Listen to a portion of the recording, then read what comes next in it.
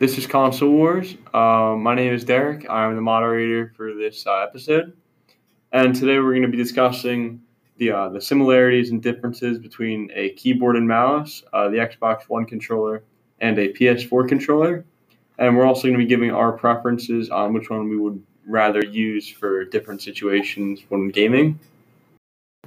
When playing video games, you have to have a controller that you can actually control your person or whatever you're controlling. And most people would prefer to either use an Xbox One controller, a PS4 controller, or a keyboard and mouse, depending on what the situation is or what you're doing in the game. Generally, people who play on Xbox use Xbox controllers, people who play on PS4 use PS4 controllers, and people who play on a PC, they kind of range. Some people use Xbox and PS4 controllers, but a lot of people just use the keyboard and mouse. So me personally, I prefer the Xbox controller over the PS4 controller and the keyboard and mouse. And that's mainly because it's probably the heaviest out of the three, which gives it a lot more it just feels a lot sturdier. It also has a very nice layout. So you know where everything is on the controller. So you don't kind of look down at the controller to press a button. And I don't know, it just feels overall nicer. Also, the triggers, they're pointed up instead of the PS4 controller where they're pointed down, which I like that a lot too.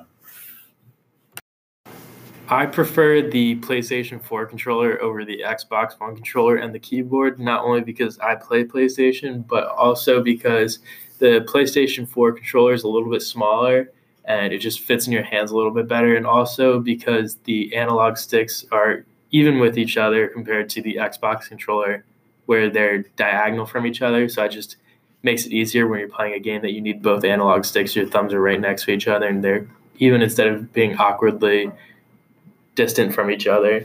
One main reason why a PlayStation controller is better than an Xbox controller is because it does not take batteries, so that ends up being a cost saver.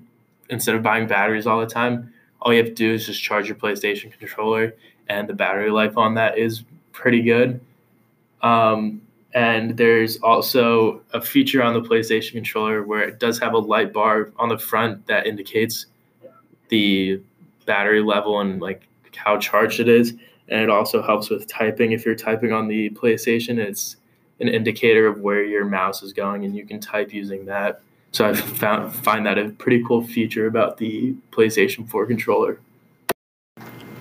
Personally, I prefer the keyboard and mouse. Coming from playing PlayStation and Xbox all the way back to PS1, I just prefer the feel that you get with the keyboard. You have so much more control with the mouse as opposed to joysticks. It's just a lot harder to try to aim or accurately click or move when you have to go back and forth on an analog stick as compared to just hitting two keys that will move you back and forth immediately. There's no lag in between there.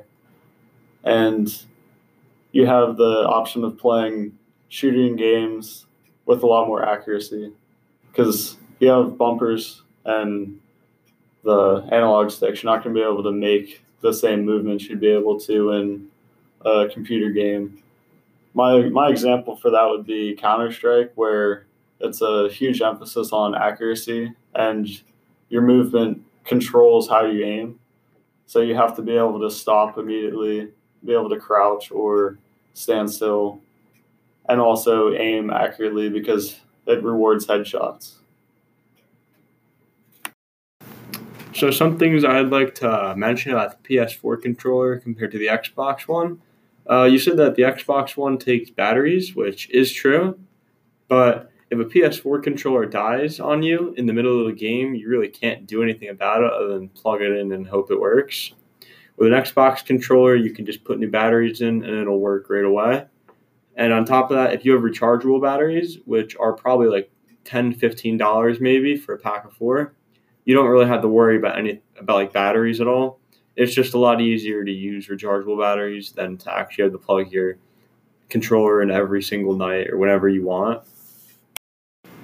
Using rechargeable batteries is basically like plugging in your controller, so there's not really much of a difference. And if you forget to charge your controller, you can also say the same thing about forgetting to charge your batteries. So what if you forget to charge your batteries and your controller dies mid-game? Well, it's easier just to plug your controller in and have it work right away compared to hoping that your batteries were charging the night before. That's just another reason why the keyboard and mouse is so good, because you use USB plugins, so you have no charging, you have no battery. You don't, because over time a battery is gonna run, it's gonna get less and less charge for every single charge. Like you get less life out of a battery over time, but with the USB plug-in, you don't have to worry about that at all.